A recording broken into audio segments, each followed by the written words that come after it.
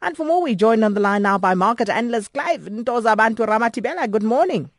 Hello, some of the morning to you, Sakina, and to the listeners as well. Did you hear they hit back at that World Health Organization report? Why did I know you were going to go there? I kind of had visions of you struggling to give up your meat. I had visions of that. Because all I heard was they said that Tina Tukule Nama Frankfurters. Now, my friend doesn't know what a Frankfurter is. You Vienna. Tukule is the Amma Vienna. We were eating them nicely. And the nice thing about this report is that they didn't include Umkhodu, Iskopo, and Futinamangena. None of them are there. 50 grams, Clive. 50 grams is what you're allowed. But, we'll see. Looking at the Asian stocks, though, they fell. Yeah. The regional benchmark index retreating from its highest level in 2 months. Yeah, this is because of the energy stocks, Sakina. They didn't do relatively well, and I think most of it has to do, despite the fact that in actual fact in China we had a strong manufacturing numbers coming out in terms of industrial production. So that was pretty good, but it didn't push the energy markets pretty strongly because they had reported last week, early last week, that they had problems with their export numbers, and so I think confidence has not returned again into the Asian market. The MSCI Asia Pacific losing just about 0.2% there. And if you look as well, China did cut its lending rate, but that didn't do much to spur that particular performance of the Asian market this morning. So it's just a case of bad news bears. And what happens is that when you have more bad news, it doesn't matter which pockets of the economy are doing well.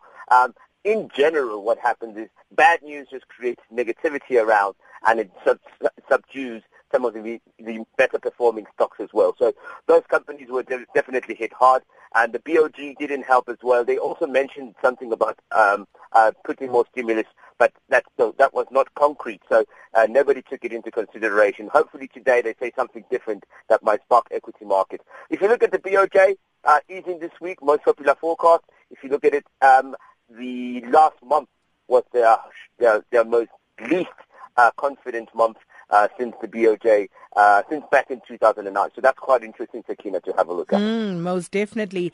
And European investment banks, now they are saying, Clive, that they may reduce the number of analysts they employ, and some independent research providers may actually quit the market altogether. I'm glad I'm not in Europe. I'd be gone. So what's happening here, Sakina? Remember we spoke about this early this year. We talked about automation and what it's actually doing.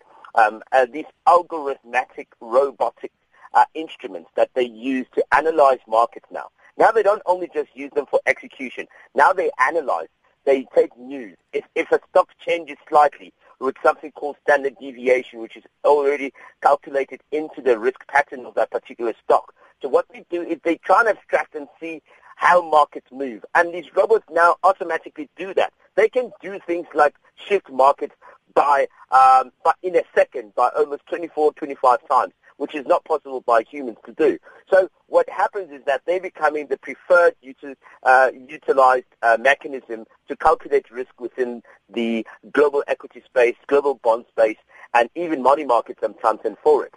So what's happening is there's less jobs available for analysts, people like me, who just talk about kulum. And now they just want to see the robots do the work, and they take that and they use it into the system to make sure they can predict. It's not good, but I think you still need some humor, and robots are not funny. I don't think robots are funny.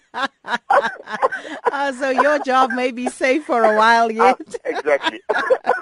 And then there's a question here on our Twitter timeline this morning from Cynthia Nkosi. And Cynthia says, please ask Clive, is this the right time to buy shares from MTN as the Nigerian saga here has cost the company billions of rands in fines?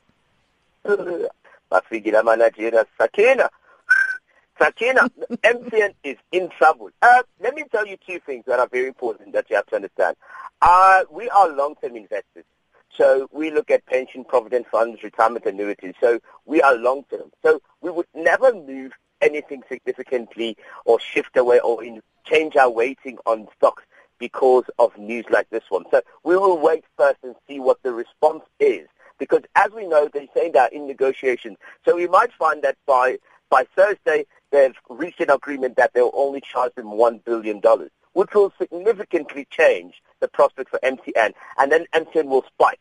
But for the guys that are doing short-term, who are trading on the short-term basis, yes, they will put money in to take advantage of the short-term volatility that's taking place in the stock. So for us, we would say, no, we wait because we are long-term. But for the guys who are nice, maybe they might just want to take a chance and see if they can make some alpha out of the short volatility that we see on MTN.